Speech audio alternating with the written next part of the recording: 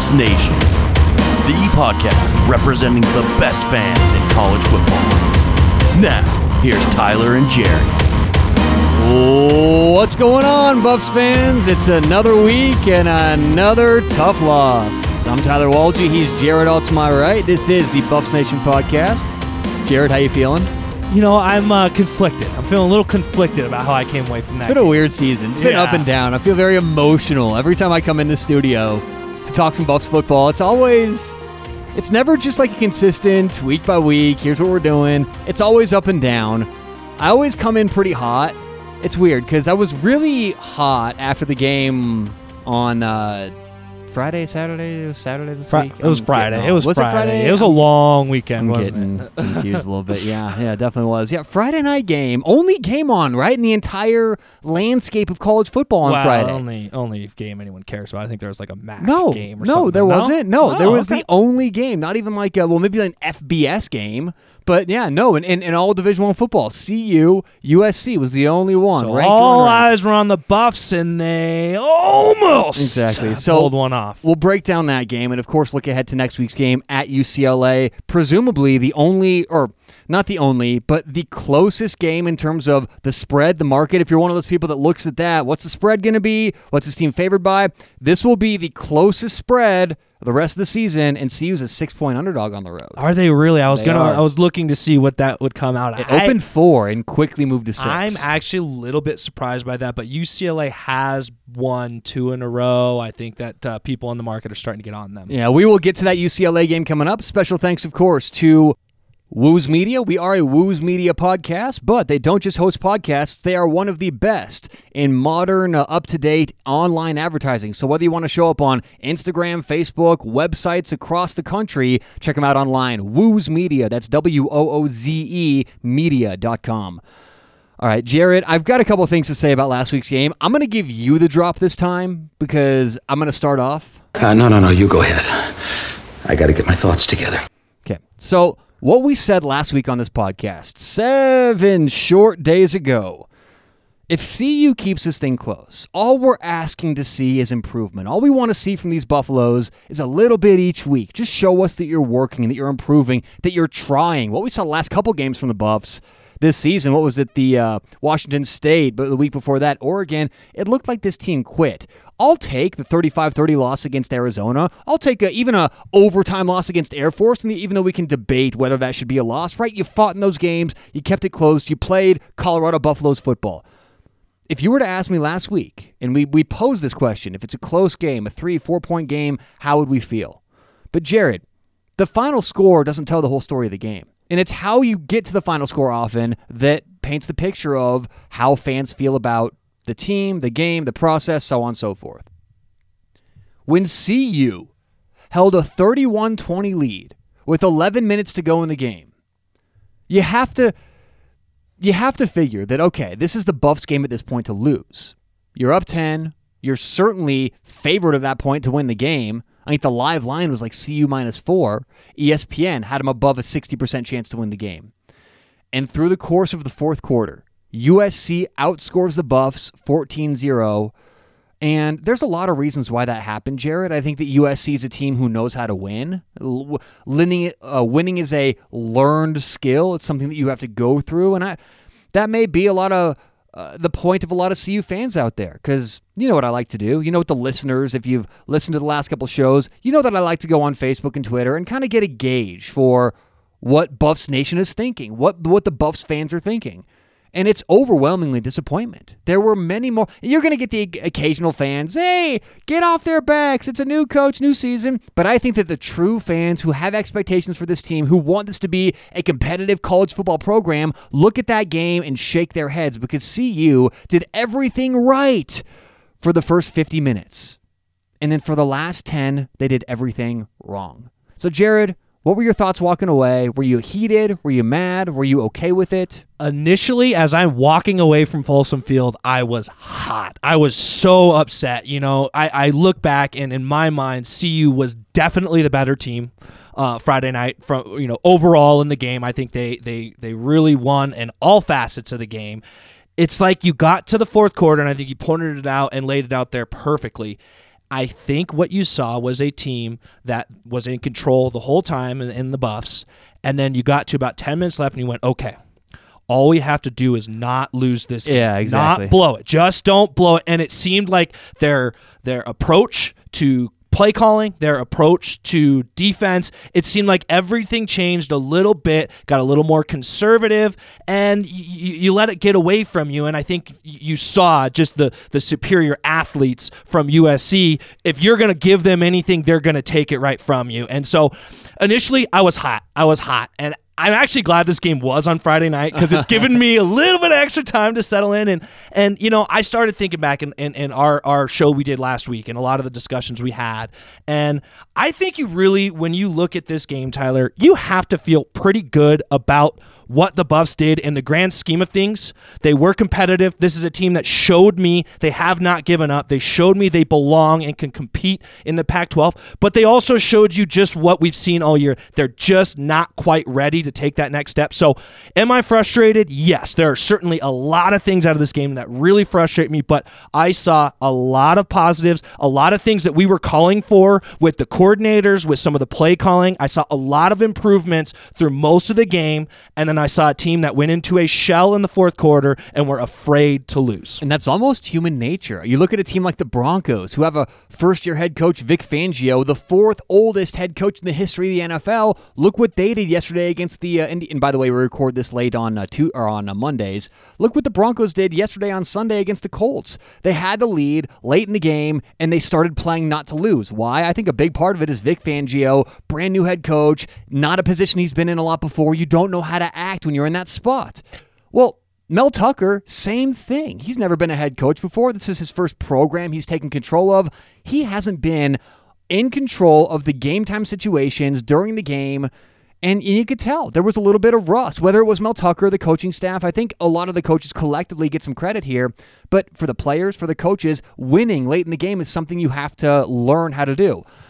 And we always talk about this, that there are many different types of coaches out there. Now, I believe that overall in college football in 2019 moving forward, you have to be more of the CEO type, which Mel Tucker certainly is. You know, that you're going to get your coaches like Mike Leach and Chip Kelly, who are more X's and O's guys, right? Mike Gundy at Oklahoma State may be one of those. They get more involved with the game plan. They call plays. Mel Tucker, a lot of the game, it's this is not good or bad. I think it's actually fine. He's at midfield. You know, he's letting the offensive coordinators do their thing, the defensive coordinators do their thing. But let's face it, for a lot of Mel Tucker's career, he's seen Mark Richt or Kirby Smart or Nick Saban on the sideline. You don't have to make those decisions. And a lot of times it takes years to learn how to be a great in-game coach for when do you call timeouts, how aggressive are you in certain play call scenarios, and the Buffs just didn't know how to win. You're right, Jerry. There's a lot to take away positive from that weekend. I still can't help but be a little pissed, though. I still can't help but have a bad taste in my mouth and go, are you kidding me? I mean, honestly, it sounds good. I love what Mel Tucker's saying. I like some of these new recruits that we're bringing in next season. It seems positive, but it also seems like the same story we've been fed the last 15 years. Do you feel like you're trying to talk yourself into feeling okay? That's how I feel 100%, about it. 100%. You know what? We said this last week that we would feel great if they were in this position, the position they came away from, where they were competitive all the way to the end. They didn't get blown out. But it's like I kept thinking back, and I listened back to our show a couple of times, and I'm like, yeah, I said all those things, but then you get into this moment and it's just like, just what could have been, you know. And let's go down that rabbit hole a little bit. The Buffs go out and win that game, right? That puts them at 4-4 then on the season. Yeah. That puts you in a scenario where you're going 2-3 the next 2 weeks against UCLA and Stanford, two very winnable games, and you're in a situation where a bowl game is very realistic. Now, you lose this game. Okay, you can still feel good about what you saw from them, but all of a sudden, when you're looking at this season in a nutshell, boy, it's going to be really, really tough to see the Buffs get to 6 wins. That's going to take a win at against Washington or on the road at Utah. Those are very, and not to mention beating two other teams that you're very likely going to be an underdog against anyways, UCLA and Stanford. So now it's one of those things, what the difference it could do for the confidence of your team, for a guy like Mel Tucker to get this team fully behind him, a team that we had talked about last couple weeks of, was this team quitting on Mel Tucker? I think they proved they aren't aren't quitting, but they really, I think, would have been a turning point for this season if you go get that win. You can forget about those 2 bad losses if you go get this win. Yeah, there's a lot that winning does, man. It changes the attitude, changes the feeling in the locker room. And I know sometimes it's just that 1 or 2 points. It's a close game. Doesn't matter. You feel it's gut-wrenching to go through a game like that. And it's so different when you're coming back as the underdog, right? And not coming back as the hell the lead for a lot of that game. But when you are the underdog and you're in that spot, it's like, I mean, CU's never beaten USC. That would have been their first win in program history against the Trojans. And they let it slip away. So, yeah, Jared, I know that there is a lot to take away from that game, but to me, it's just like, when are we going to turn the page? When is the CU program going to start winning those close games? And I'm not trying to be negative, folks. Again, I said it last week. I'll say it again this week. I've loved CU for a couple decades. CU is my favorite sports team in the world. I do all this because I have expectations, because I love the Buffs. I am one of the biggest Buffs fans out there. And anytime I see them lose a game, it's never enough to say the moral victory, so on and so forth. And I get it. It's fine. I'm not condemning fans who are saying be positive about the Buffs. There needs to be both, right? There needs to be a little bit of each in the fan base. You don't want to be the Philadelphia Eagles, just boo everybody, boo Santa Claus, right? You don't want to be that. But you need both in the fan base. And I think that if everyone sits back and is complacent about this, then you don't have the pressure that good institutions, good football teams have that inherently, in my opinion, turns the wheel to create good programs. You need that pressure. You need a little bit up top, right? If you're operating with zero pressure, I don't think that's a good thing. Even Nick Saban floats his name out there occasionally going to the NFL. Why? To retain that power in Tuscaloosa, right? Jim Harbaugh does the same thing. So I think that it's important to always be aware of what's going on at the program. Is there enough pressure from the media, from the fans? And it's not bad, folks, to want your program to do the best they can and to be a little disappointed after a loss like that. Let's talk about some positives, though, Jared. I know I came in here last week really upset about Steven Montez. You talk about turning things around. This is why. Let's just give his stat line real quick. 27 of 43, 324 yards, 3 touchdowns, no interceptions. He averaged 7.5 yards a completion. That's very good. This is my point of why I've said now for a long time that it hasn't been Montez. It's been the coaching staff. And I really want to go back and dig and see what the heck the quarterbacks coach was doing under Mike McIntyre, because Steven Montez has it within him to be a very good quarterback. I think we both agree. You're the draft expert. He's going to be in the NFL, right? Absolutely. He may, I think, have seen his draft stock fall a little bit over the last few weeks, but he's got the size, he's got the measurables, he's got all the things that you want. And what do these coaches in the NFL say? If we can just get him in camp and work with him and develop him, you know, there are plenty of quarterbacks taken every year who are quote-unquote projects. That's what Montez is going to be, because we haven't seen the development from sophomore year to junior year to senior year. Guess what I saw in one freaking week, Jared? I saw a great turnaround. He's getting the ball out of his hands quickly, went through a few progressions. When he did run, he actually gained some yards. I mean, it was running with a purpose, not just scrambling Wile E. Coyote style in the back and then throwing it away or lobbing it up in the end zone. He made good decisions. When no one was open, he threw the ball out of bounds. And, I mean, you talk about throwing the ball 43 times and coming away 3 touchdowns, no picks.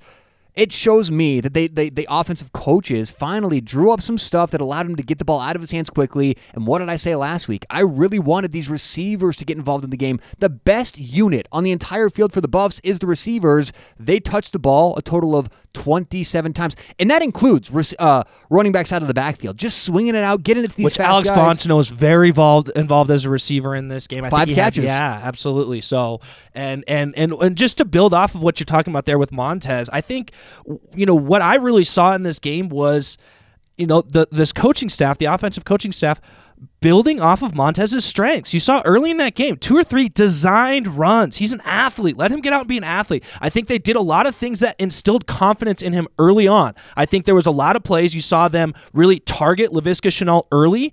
Go to a guy that you know can catch the ball. You know he's going to gain positive yards. So you start to build that, and all of a sudden, then the offense is moving. They drove right down the field, even though they got a stinking field goal on their first drive. They drove right down the field. It was good to see. And then the big turnover from the defense, and boom, boom, you saw Montez jump on it. After that, you really saw his confidence start to grow, and it just really seemed like, I'll be honest, it almost felt like to me, Tyler, that maybe this coaching staff is starting to tune into the Buffs Nation podcast, because everything we called for last week, I think we really saw both offensively and defensively in how they attacked the Trojans in this game, and it was very successful up until the end part of the game, where I think that conservative mindset set back in, and they kind of backed off of some of the things that had made them successful throughout this game. Maybe they have been listening. The numbers have been skyrocketing lately. By the way, keep telling your friends. We love the support. If you can, give us a rating on iTunes, Spotify, Google, Facebook, anything you can. It always helps the show. But yeah, Jared, I think so. And they really tailored that game plan around Montez to accentuate his strengths. How about, I want to talk quickly about Blake Stenstrom. Came in for a run at quarterback, the freshman out of Highlands Ranch, Colorado. I know CU's, well, you had your hands up right there. I just didn't know he was a runner. Man, I had no idea he had them wheels on him. And he made that juke to kind of get 5 or 6 more yards, and the crowd just went nuts. I loved it. You know, you love seeing that effort. CU's going to have a nice little quarterback battle next year. You think Stenstrom's going to get a fair shake? I do. Obviously, tell everyone about the dual threat guy they're bringing in. Yeah, it's Brendan Lewis. He's going to be coming in as a class of 2020 freshman, so he would be a true freshman that'll get a look next year. You also have Blake Stenstrom, who will be, I believe, a junior next year. Has he redshirted? I've got freshman here. Okay, on so he'll be a ESPN.com. sophomore, redshirt sophomore, and then Tyler Lytle will also be on the team as well. So you're going to have some guys without a lot of experience, but guys that have been around this program for many years. So I think you're going to really see probably a three-way shake as far as competing in the spring and into the summer. A lot will depend on when Brendan Lewis shows up. Is he an early enrollee? Is he not showing up till summer? That really does have an impact. It's hard for a freshman quarterback to come in when you only have 4 or 5 weeks of summer camp before fall to really get ready. All right, let's move on to CU's coaching. It's just, I guess, in my mind right now, CU's running is what I wanted to say, the rushing game. Coaching, rushing, it's all, we're throwing it all into the bag today, folks. 34 rushing attempts on the ground, okay? 43 pass attempts. Now, I know that we don't want to talk out of both sides of our mouths here, because we just got done saying how, look, you got to be more aggressive at the end of the game. You can't just play not to lose, which would imply that they were just kind of running the football, right? Getting conservative. Are you happy with the distribution here? 43 pass attempts, 34 rush attempts, 16 carries for Fontenot, 7 for Montez, and 7 for Jaron Mangum. And Jaron Mangum, I think, led the team as far as yards per carry. I mean, as a team, they rushed for almost 6 yards a carry. I don't know. Stenstrom had 27 on one carry. This is true. This is true. I am very happy with it. I mean, you're in for almost 200 yards as a team. I think they were effective for the most part. I really don't think it necessarily, as you come down to the fourth quarter, came down to, they ran too much, they threw too much. I think it was more of that tentative mindset. You tried to slow the game down. I think there's a few opportunities where you could have maybe been a little more aggressive in how you approached the down and distance, more so than, you should have ran here or you should have passed there. I thought the distribution was great. I was calling last week, I wanted to see Alex Fontenot featured in this offense, and while he only had 16 carries, I believe he was targeted 8 times in the passing game, had 5 catches, so they very much involved Alex Fontenot, and I like to see him be a part of this offense. So I was very happy. Honestly,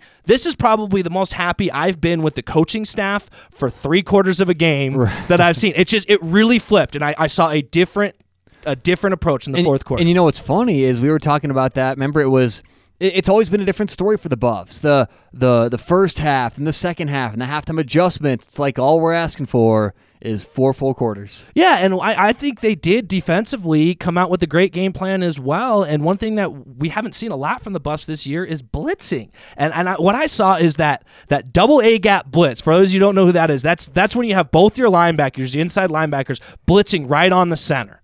And that worked so effectively. Now, is it Keaton Slovis? Is that how you pronounce Who cares? it? Keaton Anyways, Slovis. right. He had a good stat line. That was He's talking about the freshman quarterback. Yes, I'm for sorry, USC. quarterback for USC. Yeah. That was not indicative of how he looked on Friday. He looked lost. He looked like they were in his face and in his head all game long. There were several throws where he just panicked and got rid of the ball. And I'll tell you what, this is a different defense with Mustafa Johnson on the field. Well, that's exactly right, as he makes such a change, Mustafa Johnson does, on the defensive line. But I think that we can't come away from that game criticizing CU's defense. They're still banged up, still dealing with some injuries, and I think they played a pretty good game. A lot of people wanted to blame the Buffs for that fourth quarter comeback USC had, or blame the Buffs D for the fourth quarter comeback that USC had. I don't think you put all that on the defense, Jared. I was really impressed with what the defense came out and did this game. And let's not forget, USC got off to a quick start this game. It was 7-0 before you could blink off of a less than 1 minute. Yeah, less than 1 minute in off a missed tackle.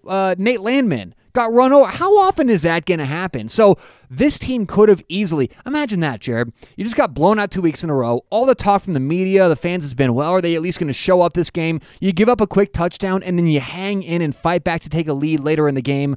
Yes, there are a ton of things to take away positive from this Buffs team. But again, it's just been the same story, man. You know, it's the same thing.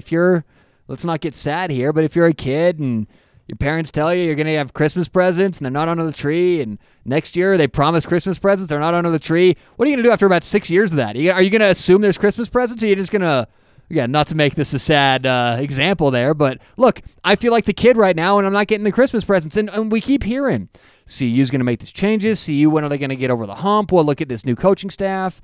I know I'm rushing into it, Jared. I know it's Mel Tucker's first year, but you want to see a 10-point lead held with 10 minutes to go in the game, and now I just feel like I'm repeating myself. Well, going back to our conversation last week, we said we wanted to see this team improve week to week. So you saw a drastic improvement this week compared to what we had seen in the past 2 weeks. Now you set that bar there, okay? So now I want to see improvement from there. You're going to play a UCLA team that is absolute garbage. That if UCLA goes in at a 6-point favorite, that should be motivation right there. The fact that you're a dog against what I would consider the worst team in the Pac-12. So I would absolutely take that with a chip on my shoulder, and it better not be. You get a 10-point lead, you better close that game out. So these are the types of things that you have to see out of the season, where regardless of where the Buffs end up in this season, you want to see a team continue to get better. So you made the mistakes not being able to close out a game this last week. Let's not see those mistakes made again the rest of this year, and I'll feel like you see a coaching staff in Mel Tucker and a team in the CU Buffs improving and getting better. And just because games are close doesn't necessarily mean that CU's been blowing leads for these close games. I mean, the 35-30 game against Arizona, it was good up until the end. It's not like CU's defense blew something late. The 30-23 game against Air Force that went to overtime. Again, it's not like this has been a pattern for CU. It's just something new to address, and that's going to happen, Jared. You know, again, new coaching staff, you're going to go through those bumps. And let's not forget, this was USC. Right now, they're ranked first in the Pac-12 South. We can debate whether that's going to change or not, but this is a very good football team filled with 5-star and 4-star athletes.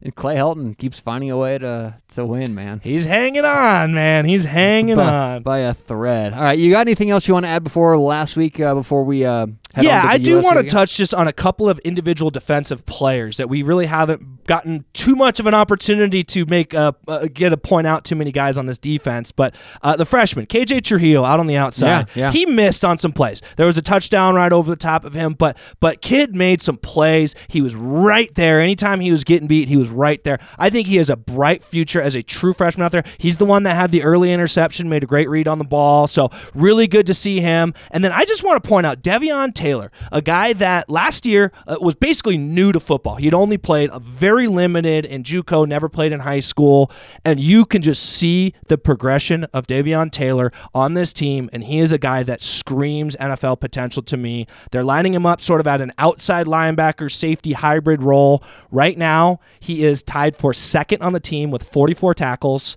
has 3 pass breakups, a fumble recovery, and looking at just the last 2 games, he's led the team in tackles each of the last 2 weeks, and you just see he is so comfortable. His nose is always near the ball, so I really think Devion Taylor is going to continue to grow on this defense throughout this year, and you may see him getting drafted some point next year. Yeah, that's the kind of speed that you need, Devion Taylor. He's all over the field, has no problem getting in the backfield making tackles. You're right, great game by him. And you mentioned KJ Trujillo, interception, 2 passes defensed, 1 tackle for loss, 1 sack, 1 quarterback hurry. And he rocked the quarterback on that sack, man. Yeah, no, he's a bright spot. And that's the thing is, CU's got some young talent. And it's not just the young talent, it's that they're getting real reps this year. And I don't want to be hyperbolic with the whole, just wait till next season because we have games left to play this year. And if anything, I've been getting upset because we haven't seen it this year. So you want to keep seeing the improvement, but Jared, we are seeing that. We may not have seen the win last weekend, but there's a lot to be happy about. And I don't want folks to go, the listeners to go, wait a minute, Tyler, you're upset, and folks, there's a lot to be happy and upset with. I mean, CU looked good for 3 quarters, like Jared said. There's a lot to take away positive from there. Am I disappointed we didn't get the win? Absolutely. Am I disappointed we didn't send that stupid fan base home with the loss? I mean, I was sitting next to some USC fans. Yes, I'm really upset that we didn't. But we're seeing the steps that need to be taken.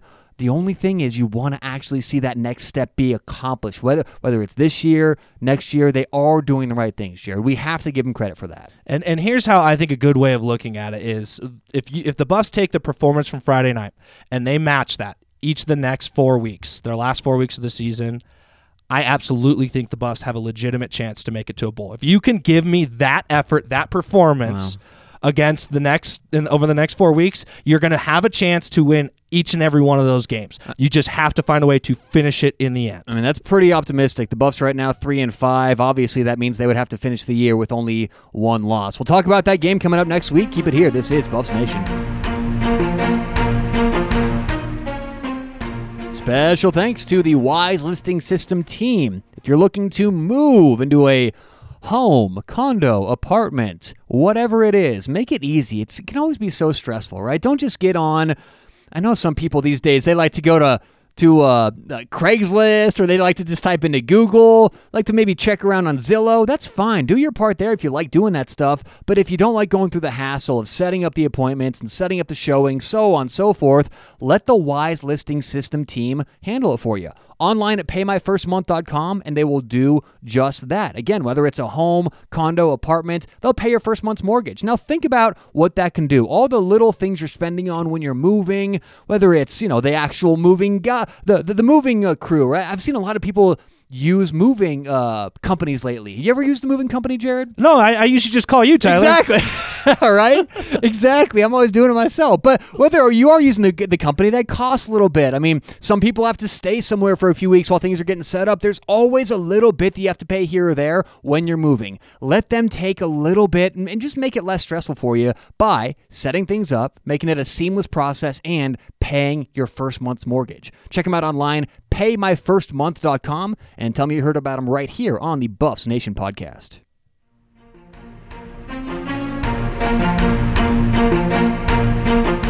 All right, next week, Colorado Buffaloes at the UCLA Bruins. Now, I will say, if you look at this game now compared to the beginning of the year, this is a much more difficult game than I thought it was going to be. And Jared, one thing that you and I have talked about ad nauseum this season is all we want to see from CU, a little bit of improvement each week. Just improve through the season. Well, you know what, Jared? That's exactly what the UCLA Bruins have done. They started off the season a 24-14 loss against Cincinnati. Followed that up with a 23-14 loss against San Diego State. And then got humiliated by Oklahoma, 48-14. And since then, win or lose, they've looked better and better every week. I had question marks about their quarterback, Dorian Thompson-Robinson. He's playing good football. So let's start there. Let's start with UCLA's offense, key players that CU is going to have to shut down, and we will start at quarterback. Dorian Thompson-Robinson, as I said, good year so far, not great. Only 58.6 completion percentage, and I think that's a very important stat. So to me, the first thing that jumps out here is, well, CU's got to force this guy to throw the football. And what's even more surprising to me, because of the dual threat that Dorian Thompson-Robinson is, I believe he was like the #1 dual threat quarterback coming out in his class, right, or maybe at least high up there a couple years ago. Something like that? Yeah, he did with the ones that win national championship year after year in high school. But he's only got 156 rushing yards on the season, and he's only averaging 2.2 yards per carry. Yeah. Now, again, we've talked about this before. That does factor in sacks, so it is a little bit of a deceiving number. But for a guy that came out as a highly touted dual threat quarterback, and in Chip Kelly's offense, which typically really leans on the quarterback running the ball a lot, he's not been that successful running the ball. So his statistically, he struggled. But again, if you look back week by week, you're seeing an improvement week by week. He's getting more and more comfortable. Last year was terrible for Dorian Thompson-Robinson as a freshman. He got beat up. He got chewed up and spit out. This year, you're seeing a slow improvement from him. So he's a guy that doesn't really scare you specifically as a thrower, or hasn't really been super effective as a runner, but that dual threat capability and the talent that he carries, it scares you. But it's also the way they're playing as a team. And I think this is the the one offense in the last 10 years of Chip Kelly coaching that doesn't need that quarterback doing everything. Chip Kelly had Marcus Mariota was a do-it-all quarterback, right? He kind of was lucky to have Mariota because he could do everything. I don't think actually Dorian Thompson-Robinson has showed near the improvement that the entire team has in general week by week. They look better and better as a unit, but something that scares me about that, Jared, I wouldn't get too hung up on the 2.2 yards average, and here's why. The first, the obvious, you said, sacks are in there, but the other is he's run the ball 72 times, talking about Dorian Thompson-Robinson, their quarterback. 72 times is good for second on the team in attempts, just behind Josh Kelly, their feature back. So Dorian Thompson-Robinson's going to get his carries. We know that. And if there's one thing we know about the CU defense is, yeah, we can stop that fast quarterback once, but can you do it if you see it 13 or 14 times in one game? That's what worries me, is eventually they're going to keep, UCLA's a team that keeps banging their head on a brick wall trying to run the quarterback. Eventually, they may break through, so CU has to be disciplined this weekend. To me, that's the biggest thing on defense is discipline, making sure you're watching those read options and not letting Dorian Thompson-Robinson run free. If you contain him starting in the passing game, you're going to be able to contain him then in the running game. That's the goal here. But they're going to run him multiple times. It's not like you shut him down 3 or 4 times. They're going to say, you know what? We're throwing out the window this game. Second rusher on the team in terms of attempts, so he's going to get his carries. And one thing we've always known about Chip Kelly offenses is it's all about volume. They want to get as many plays as they can. It's all about what? Volume. It's all about what? Oh, come on, Jared. Here. Oh, I have my soundboard down here. God dang it, Jared. There we go. Oh, that was. Hey, I'll be here all week, bad. folks. That was so bad. Tip your waitress. It's funny to watch him fall over. Okay, go on. But when you look at their season, when they're successful as a team, it's because their offense gets going. In their last 3 games, they've put up 30 or more points, and in every win this year, they've scored at least 31 points. So it's one of those that you score more than 31 points, and this team is very successful. They score less than that, and this is not a team that's going to ever shut a team down and win. So if you can control and minimize what this offense is doing, that's what will help you lead to victory. And that's not very promising for CU fans who are aware of this stat. The Colorado defense has given up at least 30 points in every game this season. Yes. And and honestly, when I look at this UCLA team and what they're doing over the last 3 or 4 weeks, they've won their last 2 and 3 of the last 4. It, to me, is more a sign of the defenses and the teams that they're playing. Against Washington State, They allowed 63 points, but score 67. You go on the road. Oregon State, they allowed 48 points. They lost bad to Oregon State, but again, scored 31. Stanford, you're scoring 34 points. So it's more to me a sign that you're beating a down Stanford team in a season where nothing can go right for them. You're beating a Washington State team that really doesn't have a whole lot. I know the Buffs didn't do anything against that team, but you look at the rest of their season, their defense isn't really stopping anyone. So I think it's more of a sign of UCLA matching up well against certain teams. So the concern is, they match up pretty well against the CU defense. So can the CU defense show us what they showed us last week and come up strong against this UCLA offense? We talked about playing more man-to-man, kind of matching up last week, shutting down who they. I think that you approach it differently this week. I think more of the zone defense approach because you have to watch Thompson-Robinson out of the backfield.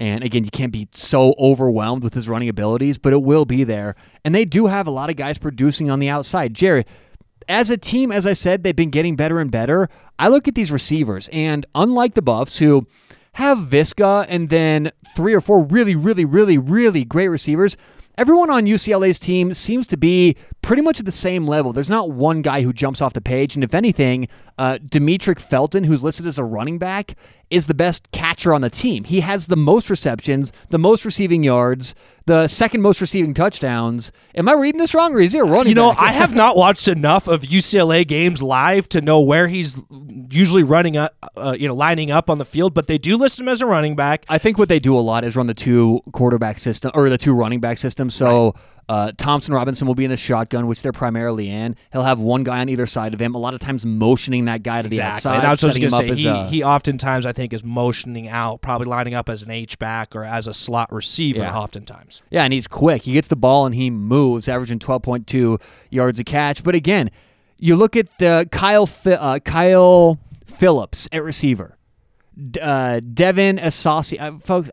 This is the one time of the year we get UCLA's stupid hockey roster. All these Southern California schools. It's like reading a Montreal Canadiens or whatever. Kyle Phillips at receiver, Devin Asiasi at tight end, and Jalen Irwin at receiver all have around the same stats. Right there in the 25 to 30 catches, 250 to 350 yards, averaging about 10 to 12 yards a catch. They all have a touchdown, at least one. So you don't know who they're going to go to, but it's mainly those 4 guys on offense who are catching the football. So I think a team defense, zone defense, letting Davion Taylor, letting Nate Landman kind of work in the middle of the field there. Davion use that speed, get to side. That's what this team needs against UCLA. I think also try and confuse Dorian Thompson-Robinson, force him into some bad decisions. As I said earlier, the kid's only completing 58.5% of his passes. He's got 7 interceptions, 15 touchdowns. The way you get after him is to make him uncomfortable and to force the ball out of his hand. CU, I think they should keep up what they did last week, keep blitzing, keep using these guys in a unique way, and continue. It's not just building off of USC mentally. It's building off of USC with the X's and O's. Find out what worked. That was elite talent last week. Be it home or on the road, USC is good. UCLA is 1 or 2 notches below that talent level, so you can really exploit, I think, some of the offensive weaknesses here. Yeah, absolutely. You want to make Dorian Thompson-Robinson have to be a passer. I think the early downs are key for the Buffs. You're going to see UCLA, I think, utilizing the run a lot early on in first and second downs. You have to keep those plays short, limited, make it 3rd and 8, 3rd and 9, where they have to throw the ball. He has to read the defense, and he has to make plays. One thing that I think CU, we can agree on this, CU struggled with this year is getting to the quarterback, putting pressure on the quarterback. This may be the game that you can do that. Dorian Thompson-Robinson has been sacked 18 times. The team collectively has given up 21 sacks. So that's just under 3 a game. That's not great. And when they do give up sacks, it seems to kind of rain down. So if CU can find a way to, again, get in the backfield, that's going to be big, putting pressure on Thompson-Robinson. All right, so we talked about, we haven't mentioned Josh Kelly yet. They're do-it-all-back. He is their bell cow. He's going to get the ball the majority of the time. Look at attempts right now on the year. He's got more than double of anybody else on the team. 735 yards, 4.8 yards a carry, and he's got 8 of their 13 touchdowns. Obviously, I mean, it's, Jared, you shut down Josh Kelly. These Buffs are going to be successful, but you have to be physical with this guy. You've got to hit him and know you're there. Don't let him escape when he touches the ball, catching it out of the backfield. I want to be physical with Josh Kelly. I think that's the way you get after him. You beat him up. And he's a big boy, 220 pounds. He certainly is a tough guy to take down. So NFL running back. You're right. And it is a very different approach to bringing down a guy like Josh Kelly versus Dorian Thompson-Robinson, who's more of a sleek, thinner guy that's going to be harder, more elusive, try to get to. So I think it's key to be disciplined. Like you said, when you're getting the runs up the middle, you have to fill your gaps. The interior defense, I think, was really, really strong for the Buffs last week. Again, we noted Mustafa Johnson was back in there. Jalen Sammy had a couple of big plays. So those guys on the interior of the defense, that is going to be huge. But you got to watch out because Chip Kelly loves to go off the edge and get guys out in space in the running game. So you have to really be careful not to get too caught up inside. Guys like Davion Taylor, these cornerbacks, these safeties have to be able to fill on the outside and not let plays get around them. One player to watch on defense for UCLA, Stephon Blaylock. He is a safety. He's been really good this year. I mean, look at some stats. He is second on the team in tackles, and he's only one shy of their middle linebacker, Chris Barnes. And in college football in the Pac-12, that middle linebacker is going to eat up a lot of tackles. So it says something to me that they have Stephon Blaylock, the second leading tackler on the team. 2 passes deflected. Okay, so he's kind of guarded passes defensed as a stat. 2 passes defensed, and he has 3 tackles behind the line of scrimmage. You talk about a guy who can play all over the field and get in the backfield. We mentioned Davion Taylor, how good he is for the Buffs. This is kind of that do-it-all guy for UCLA. Watch him. If you're, he is number 4. So you got to watch out for number 4. He's all over the field. He's a ball hawk, and he's going to get in the backfield as well and try and make Montez uncomfortable. So this team, this offense, always has to know where number 4 is. And just talking about this UCLA team. They're really improving as a team. And when I look at this defense, there isn't really a whole lot of flashy, big-time guys. Darnay Holmes, cornerback, he's a big name. He was a top recruit when he came in. He's a junior now. He's been somewhat underwhelming. He does have one interception on the year. But when you look at this team, like looking at the front seven, there are 17 sacks UCLA has on the season from 9 different players. I mean, pretty much everybody in their front seven, defensive line, linebackers, has a sack on the year. Nobody has more than 2.5. So there's really not that feature player that you have to shut down. As a team, they get after you. So I think really for the Buffs, there isn't any specific area to target necessarily. No, you're right. You're right. They're going to be aggressive, but here's the thing, Jared, is their aggressiveness this year hasn't paid off in terms of turnovers. Now, you mentioned that they are giving up some points, and let's face it, so far UCLA, if you beat them, you're going to have to beat them in a shootout because they're going to score, but they're also going to give points up. Get this, through 7 games so far this year, I believe it's 7, is it, for UCLA? 8 games so far this year, they're 3-5. Through 8 games so far this year, 3 interceptions, no fumbles recovered. Wow, that's isn't that surprising. Now they've forced 8 fumbles, have not recovered any of them. So this is a team that's not doing a very good job in the turnover department. Sometimes that's luck. Sometimes you're just waiting for that to go off. So if that's the case, you really hope it doesn't go off against the Buffs. But that's something that I think a lot of teams pride themselves on, and UCLA's not done a good job so far. So holding on to the football, having Montez again have that 0 in the interception column is going to be very big for the Buffs. As you said, Jared, no one player really in particular or one strength on this defense. Overall, average Pac-12 defense are going to give yards up. And I'm even going to say below average. When you look at their statistically, especially against the passing game, this team ranks towards the bottom in yards allowed, scoring allowed within the Pac-12. So there are certainly opportunities, and I would say that's a big advantage for CU, except for I think that UCLA ranks above them in just about every category defensively. So it's going to be – it's 2 similar teams lining up. Offenses that have had their moments but have had struggles throughout the year, and defenses that, well, let's pretty much call it like it is. They're leaky as a sieve. Well, let's get over to the good guys. What are the Buffs going to have to do to get the win this weekend? And we'll start with Montez. I mentioned him. I think it's very, very obvious here. Just keep a 0 in the turnover column. Just no picks, no fumbles, no stupid 3rd and 3, hucking it up to the end zone.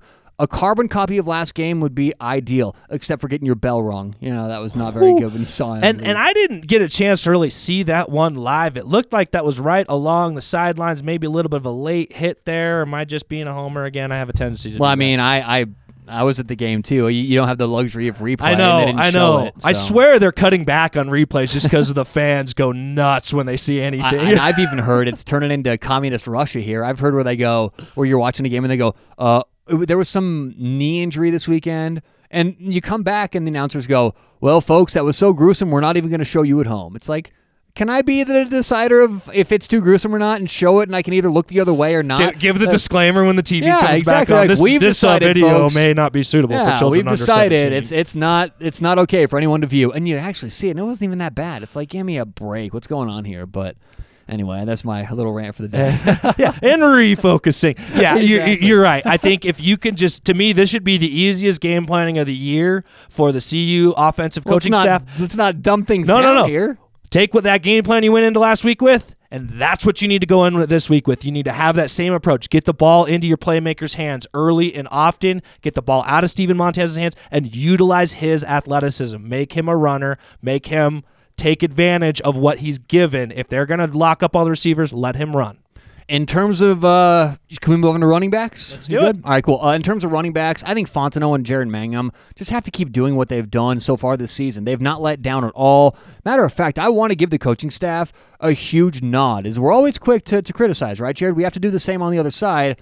I think this coaching staff has done an exceptional job preparing true freshman, Jaren Mangham for a long, successful career in college. They've done a great job getting him implemented, not too much, but at the same time, not too little. At this point in the year, 8 games in, I think that 74 carries is a perfect amount. And look what he's doing with those carries. 4.3 yards a touch, 3 touchdowns.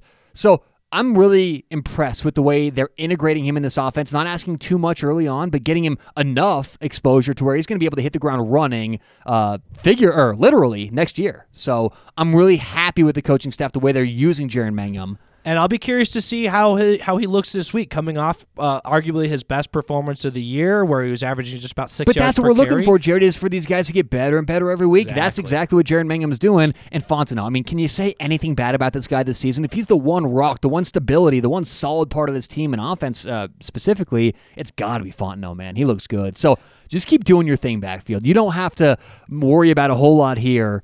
Line's been good run blocking. Running backs have been good run. Now, I need to revisit something that you brought up a few weeks back, and I pushed back on you a little bit, and that was the penalties. And this has become an issue for the Buffs. It has continued to get worse and worse. But it's not just penalties. It's the timing of the penalties. It is. It's on third down. Goal line. Yep. It's third down. Looking back to this USC game, 4th and 2 or 3, late in the game, they're getting ready to go for it. And then you get a false start, and now you have no choice but to punt it. By the way, punting away, which led to the game-winning touchdown. Exactly. So you get that first down. That's a whole different scenario. But just looking at the Buffs this year, okay, right now, if you look at the first 4 games of the season, okay, Buffs went 3-1 during that stretch. They averaged per game 5.5 penalties for 43 yards. The last 4 games, Buffs are 0-4. They're averaging 10.5 penalties for 91 yards. Are you kidding me? Don't tell me that is not directly correlated to winning and losing football games. And I pushed back on you. I said, no. These players need to get focused. They need to be in there. When you see game after game in the toughest situations, these players not being able to handle their composure, that to me speaks to a lack of preparing in these situations during practice. And I'm just blown away that you've been dealing with this for 5 weeks now, and you've not seen any improvement. Last week, let's see, I think it was 13 penalties, 109 yards, one of the worst weeks of the year for the Buffs. You can't just hope those things change. You have to actively work on this in practice. I mean, how many times out of practice in Little League do you go through where you have to watch the football, don't move till the football moves, so on and so forth. These are little things, Jared. It's no coincidence to me. The best teams in the nation, the Alabamas, Clemsons, Ohio States, they're often the least penalized. It's good coaching. That's what gets down to the players, and this has to change quickly, Jared. Yes, some's on the players, of course, but some is also on the coaches. You can't just say, guys, penalties have to change, and then move on. You have to actively practice these things. And it's to the point where if you're having consistent issues with people, it might be time to sit somebody down. If they can't handle those big moments, I mean, that's a key play. They may make every block all the way along down the drive, but if you make that one mistake on the 1-yard line, and it takes 4 points essentially off the board, changing a touchdown into a field goal, that's the difference in the game. That's what the Buffs lost by. They had a goal line stand. That's exactly right. They get a penalty, turns into a field goal. You end up losing by 4 points. One thing I mentioned last week, and while we're sticking on the running game here, is that I wanted to see these receivers get more involved. Yes, Fontenot and Jared Mangum have their place in this offense. We just said how electric Fontenot's been specifically, but both of them have not let down at all. But, I mean, I think everybody would agree that CU's most elite unit on the field, both offense or defense, is their receivers. Would you disagree with that, Jared? I don't think you can. There's any way you can. Exactly. One thing I loved seeing last week was how quickly this coaching staff was able to flip things around and start getting the ball to their receivers. Again, like you said, they're probably tuning in, Jared, because Tony Brown had a rush. K.D. Nixon had one rush. Laviska Shenault had a rush. Maybe even like to see more out of the Wildcat. He would have had about 3 or 4 more had they not friggin' had false start penalties every time he went into the Wildcat. No kidding. And maybe that's part of it. Twice that happened in the game.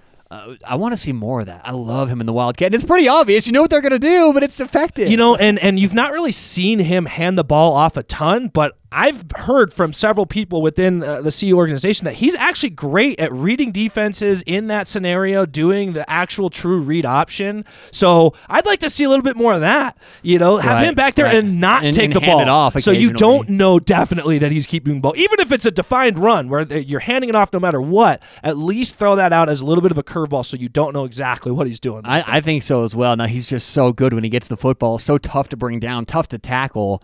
But I'd like to see that. I'd like to see a little bit more Wildcat implementation. Again, getting the ball to these receivers on jet screens, jet sweeps, like we saw tunnel screens, jet sweeps, so on and so forth, like we saw last week. And Jared, again, this is good. We're building off things here. At least there's positives, right? It's a whole different feel this week. I know we lost. I know it was an aggravating loss and you should have won, but this feels different, saying, It's possible, right? Going into last week's game, it's like there was a caveat. You would always say, well, yeah, but. We've seen it last week against USC, and sometimes that's all it takes for college kids. I know we're getting excited, but I promise you, they're feeling the same way in that locker room, man. All right, so moving on to the receivers. We just kind of mentioned them in the running game, but there's no one guy who I think needs to stand out this in particular game. Matter of fact, Laviska Shenault had one of his better games of the season last game. He had, 9 catches? Yeah, 172 yards. Yeah, I mean, he had a very good game, so whether you want to spread it out, keep feeding it to Shenault, whatever. I mean, I think those two things correlate, and they are directly related. When Laviska Shenault gets involved, it opens up things for everyone else. Yeah, I think that's important. I just worry about Montez getting tunnel vision. You don't want to become so reliant on one receiver, and that can become easy to do. We see quarterbacks in the NFL do that. So that would be my one concern there is when it becomes too easy, you don't want him to lock Something in. we saw last year. Yeah, exactly. But, I mean, you talk about Tony Brown, K.D. Nixon, Demetri Stanley. These guys don't get talked about enough, if you're asking me. Across the nation, in Pac-12 country, these guys are good. Anything these receivers have to do specifically this weekend, Jared? They've been effective when they're getting the ball. I mean, each of those guys have had their moments throughout the year, so I think they just need to continue to play within themselves. And I think it's incumbent upon the coaching staff and Steven Montez to get the ball in their hands and let them make plays. All right, good stuff with CU's offense. I'm just scrolling down here looking at some of these statistics on defense. It is amazing how many more tackles Nate Landman has than the next guy on this team. Nate Landman, 81 total tackles for the Buffs. Second place, Davion Taylor, 44. I mean, this guy's all over the field, Nate Landman is. And that's not a bad thing. I mean, that's not bad or good. I mean, sometimes as long as those tackles are within 3 yards of the line of scrimmage, it's not a bad thing. Exactly. And when your linebacker and inside linebackers got most of your tackles, that's not a bad thing. It's when your safety is leading the tackles. That usually means they're getting 8 or 10 yards deep before anyone's touching them. Yeah, that's true. And second and third on this team are Davion Taylor and Mikael Onu. So guys who do play a little farther off the line of scrimmage. A factor of some of the games we've seen this season for the Buffs. All right, Jared, I want to wrap this up. I always talk about the kicking game, the special teams. Stefano, good job last game. No misses, 1 field goal, 3 extra points on the year, 12 of 15. That's good for 80%, and he's only missed 1 extra point. I think right now James Stefano, one of the best kickers, if not the best in the Pac-12. He's old. He knows how to cook shrimp on the Barbie. And you say he's old. I'm pretty sure he's younger than you. Well, I mean, he's old. I'm just throwing that out He's there. old for a college kid. You expect them all to be little snot-nosed. Could you imagine right now where you are in your life going back and playing and being in college? I have fantasies of doing that, of like pulling some. I remember when I was doing working in radio, there was some guy who got in trouble for faking his age and going back and playing high school baseball, and he was really good. He won a state championship, and it was some whole thing where he just wanted to relive the glory days. I don't think I would even do it for the sports, because let's be honest, I'm no better at sports than I was when I was 21 years old. I just think I could just kill it. I would be so cool. Everyone would love me, man. God. I mean, man, it would be so much fun. Oh. Yeah, I'm sure, Jared. I'm sure. I'm watching these kids walking down campus to the games. You got these stupid kids. Okay, here's the one that cracks up. Stupid kids? Yes, at CU, all these kids that they wouldn't even accept me there, but No, I do want to point this out. A lot about Jared. I want to have a get off my lawn guy moment. Okay. So I pull up into the parking lot, and we're waiting to get started on our tailgating, and I notice every person walking by is in a freaking t-shirt, and I'm like, Jared, are you guys aware? Are you aware that this is supposed to be a high of like 42 out here today? Did you bring gloves? Did you bring a hat? I mean, keeping that head warm, man. Okay, that's key. So I have 2 responses. My response, I'll first tell you what the kids were thinking. You just don't get it, do you? You don't.